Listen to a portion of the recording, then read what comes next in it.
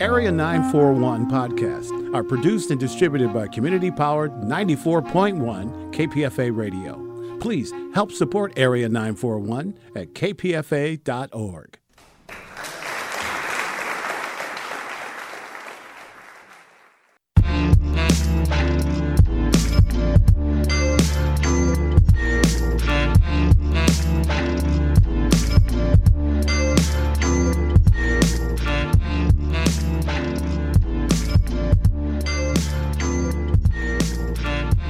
Hi guys, welcome to this episode of Arabiyats. I'm particularly excited about this one because I think the topic is very important and it deserves a lot more attention than it receives. I'm talking about participating in electoral politics, and that goes beyond the most visible form, which is presidential. There's also local and state, which a lot of people are not aware of. As a whole, it's known that Americans are not that interested in engaging in politics. But if you break it down, you'll find that some groups are more engaged than others. And in this episode, we're going to talk about where Arab Americans in general fall within that spectrum. So I'm very excited to introduce my next guest to you because I could not have found anyone better to have this discussion with. His name is Dr. Jim Zoghbi, and he is the president of the Arab American Institute, a DC-based organization which serves as a political and policy research arm of the Arab American community. For decades, he's worked on Capitol Hill trying to influence policy in a very difficult environment, to say the least. And most recently, he was a member of the 5-person team that Bernie Sanders picked to serve on the platform drafting committee for the Democratic Party. And he was the first Arab American to have ever served in that capacity. So, without further ado, welcome, Dr. Jim Zoghbi. Thank you. Thanks, Linda. So let's go in first into the most exciting part of what I just talked about, which was that you were part of that 5-person team that Bernie Sanders picked to form the DNC platform. Can you talk about that? How did you get involved with that? Well, look, let me go back to the beginning. I was deputy campaign manager for Jesse Jackson in 1984. It was the first presidential campaign that actually included Arab Americans as a group. There had been a Lebanese committee for Carter and a Syrian Lebanese committee for Reagan early on, but there'd never been an Arab American committee. And we did with Jackson. The turnout was amazing. People were so excited. Jackson's slogan that year was, "Our time has come," and people in our community felt that it was the same for us. It was an effort to liberate us from the shackles of exclusion and to bring us into the mainstream. Well, it didn't quite work out that way. Actually, to the contrary, the more organized we became, the more concerned that folks in the pro-Israel community became that Arab Americans were going to become a problem. And so we actually had candidates returning money and candidates rejecting our endorsement, et cetera. But we took the work seriously. And in 85, right after the Jackson campaign, we launched the Institute to basically to institutionalize what we'd started. Our goals were simple: voter registration, voter engagement and mobilization, getting people out to vote, getting them to run for office and supporting those who did run for office, and developing local and national strategies to bring our issues into the mainstream. Because politics is about ultimately power, and it's not about justice, unfortunately. If politics were about justice, the Indians would be running America. It's not. It's about power, and power in America is about electoral politics. We didn't have any, and so we got run over all the time. And the issues were not just, like I said, national, but they were local. They were the Arab community in Dearborn literally being used as bait in a mayoral campaign, with the mayor trying to run on what to do about the Arab problem. They were problems in San Francisco and in Chicago and in New York, where Arab grocers were in large numbers in the communities, but were seen by some as a problem, not an asset. And in other areas of the country where the numbers of the community were very large, there was no access to city government, and so no ability to get basic needs met. So we took it seriously, and it worked. In 1985, there were 700 registered voters in Dearborn, Arab American. Today, 18,000, something like that. The president of the city council is an Arab American woman. 4 of the 7 members are Arab American. We have Arab Americans elected in Patterson. We have Arab Americans running for national office and local office in cities and states around the country. In the Democratic Party, in 1985, 86, 87, 88, we tried to get the party to recognize an Arab American Democratic Club that was based on our mobilization in the Jackson campaign. They wouldn't do it. They wouldn't even meet with us. Today, Arab Americans are on the state executive boards of parties. In California, you have an Arab American caucus in the Democratic Party. You've got it in other states as well, in Pennsylvania and in New Jersey, and now in Illinois and in Michigan. You've got Arab American involvement in the party. We didn't have it before. After being told I couldn't be in the Democratic Party, after I raised the Palestinian issue in '88, was invited by Ron Brown to be a Democratic National Committee member in 1992, and today I'm on the executive committee of the party, and I chair the resolutions committee of the party. So that's a very long way of getting into the fact that when Bernie asked me to do this, it's because I have party experience. It's because I've paid my dues in the party, and other Arab Americans have as well, which is why they're in leadership roles in different state party structures. So Arab Americans have earned their stripes. I mean, it's not like you get plucked out of nowhere. You pay your dues, you work hard for 20, 30 years, and you're in a leadership role. And I'm proud of the fact that we've got people all over the country playing this kind of role. And that's why Bernie picked me. He picked me because he knows we have a strong and organized Arab American community. He knows that I know the party and the inner workings of the party.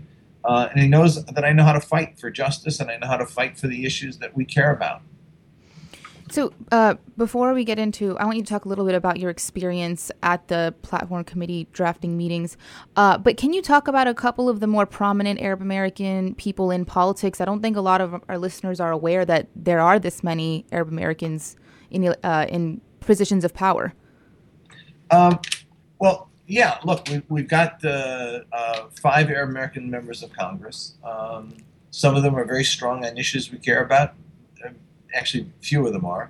Many of them aren't, but they're good people, and they try to help us on issues that we care about. There's folks down in Louisiana right now who are Republicans. I don't agree with them on a lot of issues, but I do know that when we have needs and go to them, they actually will be responsive to us. We've got some young Arab Americans running for office. There's a Matt Hines in Tucson, Arizona, running for Congress right now. He is great. We've got some really great state reps. In California, you've also got a couple of mayors. You've got some city council people. We've started a program to bring Arab American elected officials to the Middle East because in many instances, they've not gone before. There's Rashida Tlaib, who served 2 terms in the Michigan State House and I think is eyeing a future in Congress. We want to work with her and continue to support her. There's folks like Faye Beydoun, who in Michigan, who is on the state executive board of the party, is a vice chair of the state party. She's earned her stripes. She's been working for a long time, both in the business community, but also with the Arab community on all of these issues. Can I ask you? Okay, so yeah, that's great. I could just go on. I mean, if you look at our website, aiusa.org, we have a list of the Arab American elected officials, and there's some really, really cool young people. So are these? I have the impression that Arab kind of has a stigma attached to it. In politics, is this the case? Are they marketing themselves as Arabs, or they just happen to be Arab and blending as like white? Years ago, I remember having a discussion with Ralph Nader when he got in trouble over something. It was during the Reagan administration. They were Arab baiting him. One of the secretaries, I think Secretary of the Interior, called him some dirty Arab or something.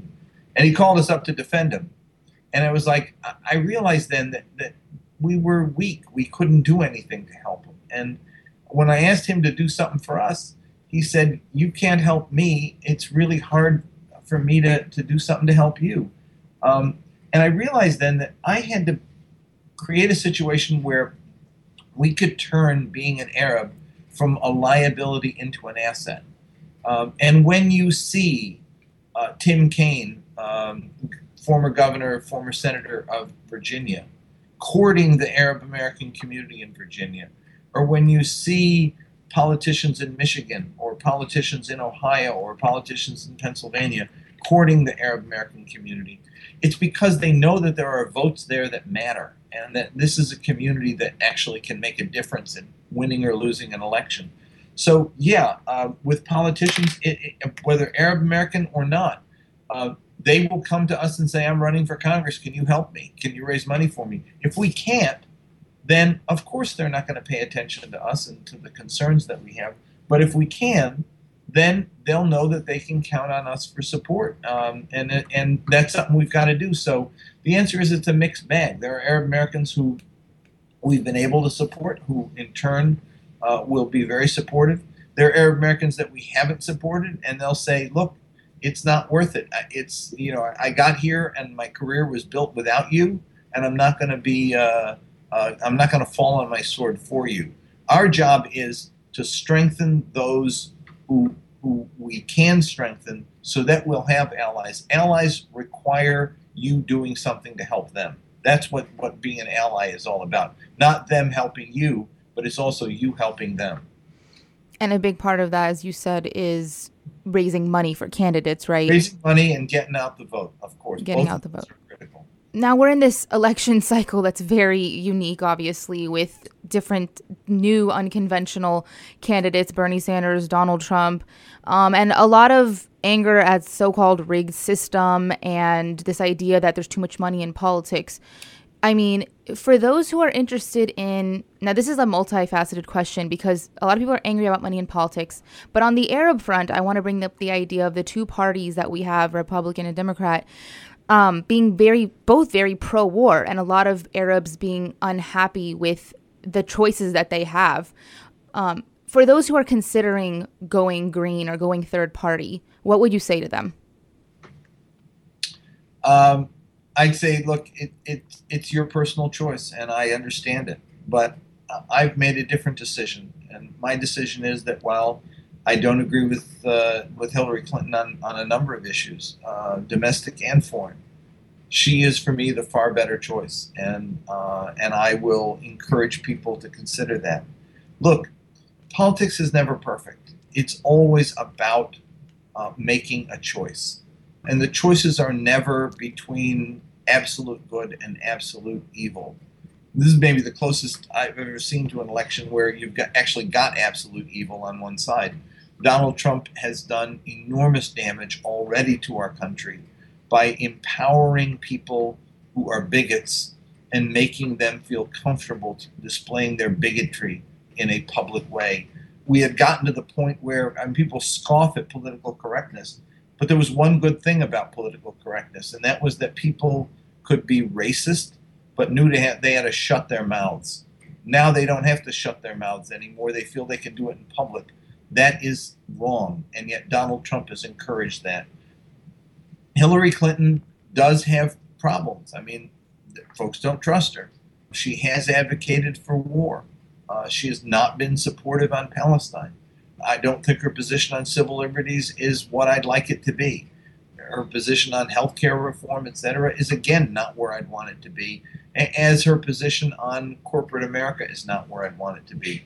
But the coalition that we are part of, the coalition that was the Sanders coalition, is in the Democratic Party. I cannot abandon my coalition. So while I think that we can work with Secretary Clinton, and our coalition is also working with Secretary Clinton, we got to be with our coalition. We want African Americans to support us. We got to support them. We want Latinos to support us. We can't abandon them. This is a choice between a candidate who I believe is evil and has represented evil and brought evil to the forefront of our politics, but on the other hand, a candidate who, while imperfect, does represent the coalition that we are a part of. We can't just jump ship right now out of a false sense of our own purity, and then vote for a third or fourth or fifth party candidate, or stay home and not vote at all. If Donald Trump wins this election, enormous damage will be done to America and to our community. We can't let that happen. We have a chance to fight within a Clinton coalition. We don't have a chance to fight if Donald Trump becomes president. And can you break down a little bit about what is the difference exactly? I mean, it may be obvious, it may seem obvious, but really breaking down what is the difference between Donald Trump and Hillary Clinton when it comes to the Arab American community. And I want to caveat that by saying a lot of Arab Americans maybe are just voting on domestic issues, and some are really concerned with foreign issues. So, how do we differentiate them and clearly state that there is a huge difference between these two candidates? Okay, with regard to Donald Trump, there is no coherent ideology there, and Republicans, conservative Republicans, are right to abandon him as they have been, because he doesn't stand for Republican principles. Frankly, I don't know what he stands for at all. I think he is an authoritarian personality who has exploited fear and rage and a sense of alienation that people have from the mainstream of our politics. He's exploited that fear and built a movement of folks who basically are what we've seen in history before. The only thing they're missing is the pitchforks and the torches at night, marching on City Hall to burn it down. I watched the Republican convention and it scared me. I watched the Trump rallies and I read about what people in the Trump movement say.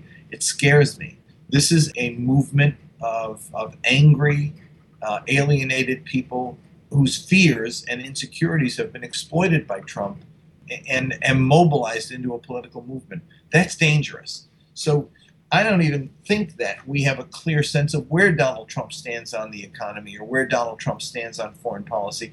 He said every which sort of thing. Some people in our community say, well, you said he'd be neutral on Israel. Yeah, he said that, and that's on his website. But then he's got his chief advisors are folks who are going around saying that Donald Trump is the most pro-Israel, will be the most pro-Israel candidate ever. And he gave a speech at AIPAC that was absolutely frightening. Trump is not about issues. It's about the meta issues. It's about the psychology that he has encouraged, the hate for Muslims, the hate for Hispanics, the hate and the fear of anyone other and different that he has used to prey off of the fear of the white middle class. And that, to me, is what this is an election about. It's about, will we allow the leader of what amounts to, in my mind, an almost a brown shirt movement of anger and fear and resentment, or will we work for a candidate on the Democratic side who, while we may not agree with her on everything, at least provides us with the opportunity to work within a coalition and fight for change over the next 4 years? Okay, so I'm going to go back to the platform committee, the drafting of the Democratic platform. So I'm going to play a clip of you making the case to the Democratic Party to change the language on Palestine. Let's play that clip.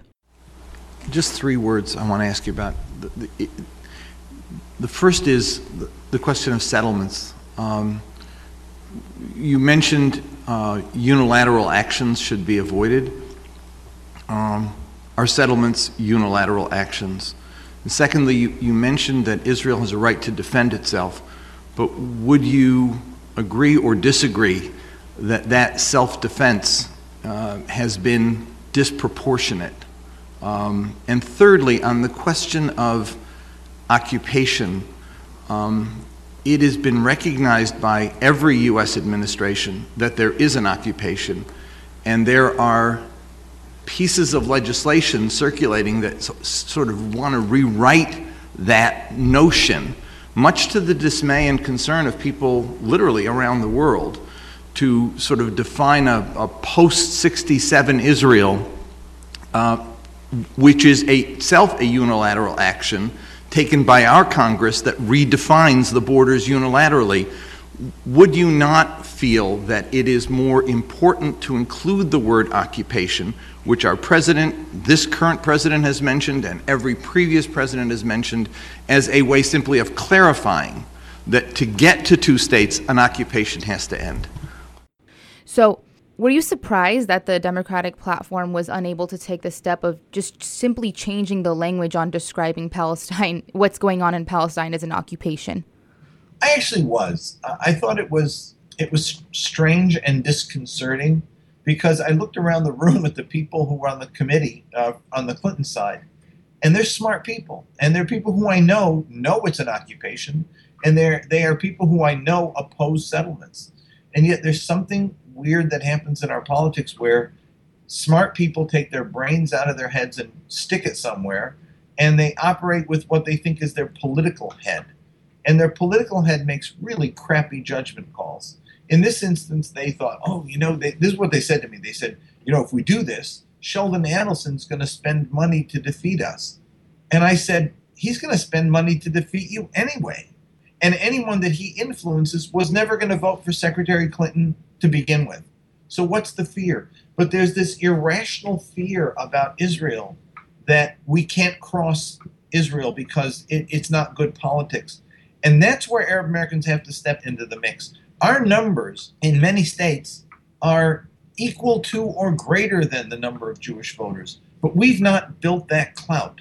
We've never defeated a candidate with our clout. They give much more money than we do. There's no question about that. But I don't believe at the end of the day that money is all that it's about. It's also about the myth and the perception that they can defeat you if they want to. And frankly, that myth is one that has taken hold, but it's just not true. Candidates have lost elections like Paul Findlay. It's always thrown out to be the story. Findlay lost because he got moved from a Republican district to a Democratic district. He was congressman in Illinois in a district that was 60% Republican. It got redistricted into one that was majority Democrat. That's why he lost. He actually raised more money than his opponent. It wasn't the money that beat him, but we allowed AIPAC to claim that they beat him. Can you explain AIPAC to people who may not 100% be aware? AIPAC is the pro-Israel lobby that organizes the PACs, the pro-Israel PACs, to defend and support candidates who are pro-Israel. And they've created a myth out of their power that makes politicians afraid to cross them, which is why you get a stupid platform. But look, even within the platform as it was written, this was the best platform on Israel-Palestine ever.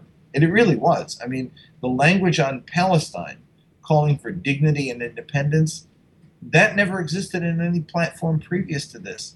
If you read the 2012 or 8 or 4 platforms, they were basically talking about Palestinian rights as subsidiary to Jewish rights. It was like, we have to do this so Israel will be secure. This time it talks about Palestinians deserving dignity and independence and freedom on their own. So there was advance there. And even the language in the platform that called for opposition to BDS, when I challenged them on that, they said in the public record that we don't oppose BDS. We only oppose delegitimizing Israel. And if BDS is not delegitimizing Israel, then it's okay. And so, frankly, I think that they knew they were wrong, and they were trying to find a way to not alienate the Sanders folks in the platform that they did develop, while at the same time trying to court Israel. That meant that there was a little more power we had than we knew we had. And I think that it's something that we should acknowledge and build on. We've got a big job ahead of us in the next 4 to 8 years. We got to work harder to bring people over to our side. So you think that the BDS, the Boycott, Divestment, Sanctions movement is actually making an impact on the government? Huge. And it's one that we have to continue to grow and strengthen. I think it is a nonviolent, smart form of resistance that really has to be built on and developed. Okay, we know that Arabs are considered white in the U.S. Census, and I want to understand, how are you taking data on Arabs and understanding how they're voting or how they do anything politically when we're considered white? Well, look, racial categories are racist to begin with. I am not in favor of us having a separate category because I think it's stupid on the racial side. The reason you have race categories is for affirmative action. And I support affirmative action, but I don't think that it should have been expanded to include all of the groups that it does include. It should only include groups that are historically discriminated against and have a pattern, a systemic pattern of discrimination that they can point to. That would be African Americans, it would be Native Americans, it would be Latinos, and it would be women. Beyond that, I think that when you expand it to include everybody but Europeans and Arabs, I think that that's dumb. Frankly, there are groups that come here that get discriminated against, but they rise up the economic ladder very quickly within a generation. African Americans don't rise up the ladder. Women are discriminated against because they are women. And Native Americans are discriminated against because they're Native American. And it lasts for generations. And we've historically stolen from them everything, including their entire country. That's different than somebody calling you a dirty Arab, and then 2 generations later, your kids are in medical school and or running for office and whatever. So I think that there's an issue here. I'm not a fan of us pushing for cutting up the affirmative action pie. I don't want to compete with African Americans for affirmative action rights. But they deserve it, and I'm not sure that we need it. Number one. Number two, we do have an ethnic question in the census that allows us to know who's of Arab descent and who's not, who's Lebanese or Syrian or Iraqi or whatever the category is. That those numbers get counted, so we have an idea.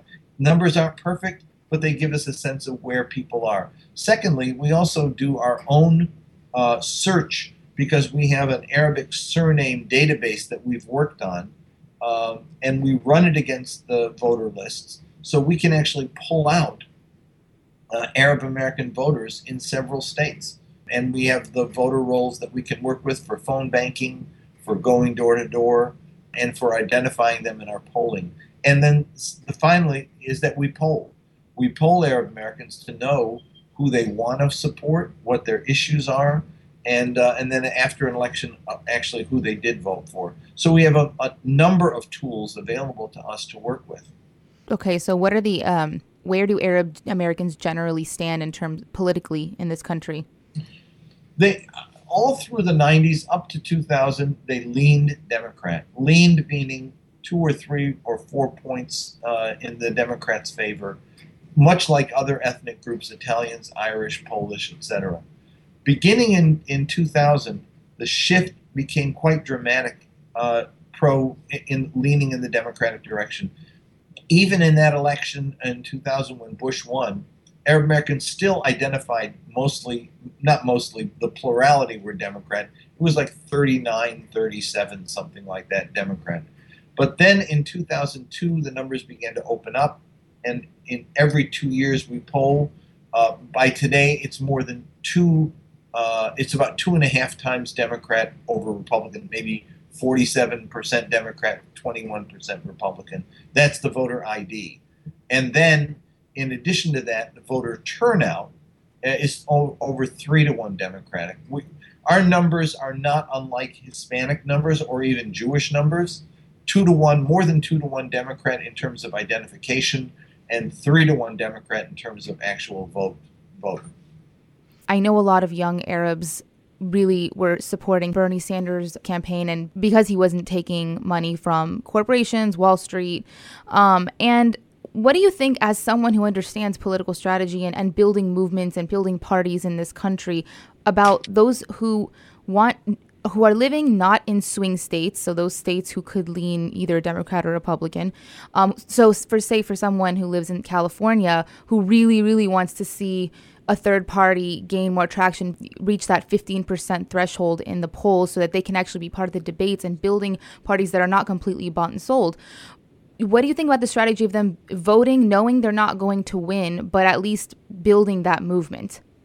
Look, I live in the District of Columbia. It's 85% Democrat. I'm still voting Democratic, and I'm going to be a part of the Democratic coalition because I can't look at my African-American neighbors and say, I ignored all of your concerns and I voted for somebody that had no chance of winning, and frankly, it was a thrown away vote. So you think it's a throwaway? At the same time, I am joining Our Revolution, which is the Bernie Sanders permanent organization that is being created to mobilize, to radically transform the Democratic Party and build a progressive movement within the party to make real change possible in America. That's what I'm doing, and I would encourage people to sign up. I'm doing a video for Bernie right now to join ourrevolution.com, and to me, it's the best way to move forward. The energy started in the campaign continues. Part of it will be done outside of the party. Part of it will be done inside the party. We want to elect party chairs. We want to elect party national committee people. We want to elect officials around the country, from city council and school board and mayors and governors, etc., who are progressive Democrats, and change the party from the bottom up. That's what I want to do. And to me, that's the best route. You sap all that progressive energy out of the Democratic Party, it'll never change. But if you bring that progressive energy into the Democratic Party in an organized and disciplined fashion, it can make permanent change within the Democratic Party, so that the Democratic Party 10 years from now is not the Democratic Party today. And what would you say to those people who are disillusioned and don't feel there's a purpose and feel that there's going to be endless war in the Middle East, and they just throw their hands in the air and say, I can't do this, Israel controls everything? Drink another beer, go to sleep, and wake up tomorrow and think about life in a more serious way. I have no time for pessimism and cynicism. Look, I've been doing this for 40 years. If anybody should give up, I should give up. And sometimes my life feels like the myth of Sisyphus, you know, we just keep rolling the stone up the hill and then it rolls back down and you're condemned to keep doing it over and over again. We don't have a choice. As long as there is suffering in the world, I don't have the luxury of saying, I can't do anything, nothing's going to change. I have to take it on myself, and I encourage people to take it on themselves to say, what can I do to make it better? Even if I'm only making it a little bit better. I started a project in the early 80s called Save Lebanon. We brought wounded children over from Lebanon for medical treatment in the middle of the Civil War and after the Israeli bombardments of West Beirut. And some people in the community said, oh, it's just a drop in the bucket. And I said, but for the 63 kids we brought over who we gave artificial limbs, or who we had eye surgery done for, or whose horrific scars from bombings were healed, it was not a drop in the bucket for them. It was the entire universe. It changed their lives. You can never tell me there's nothing to be done. There's nothing that can be done. Even if it means adopting simply a homeless person in your town and giving them the food they need one night to survive, that's something. I mean, to me, it's just the height of absolute arrogance and self-absorption to say, I can't do anything, nothing's going to change, I'm going to ignore it. As long as there's suffering in the world, you have a choice. You can do something about it, or you can ignore it. And I can't ignore it, and I encourage people to pay attention to what they can do, even in a very little personal way, to make it better, at least for one person. Okay, so what kind of resources does the Arab American Institute offer for those Arab Americans or any Americans who would like to learn more about how to be politically engaged?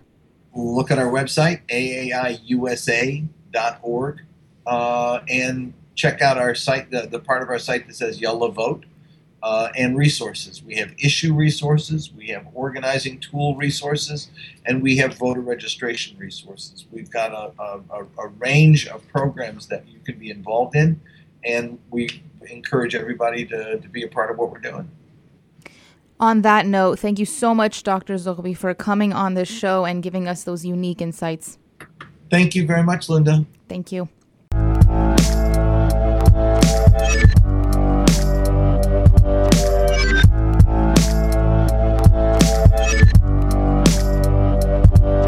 And that's all, folks. Thank you for listening to this episode of Arabiyat. Our theme song is by Muqata'a. The song is called Ahya. You can listen to more of his stuff at soundcloud.com/BOIKUTT. You can email us at arabiyaat@kpfa.org. Follow us on Twitter, Instagram, and Facebook. Until next time, I'm Linda Khoury, producing this episode for you from KPFA Studios in Berkeley, California.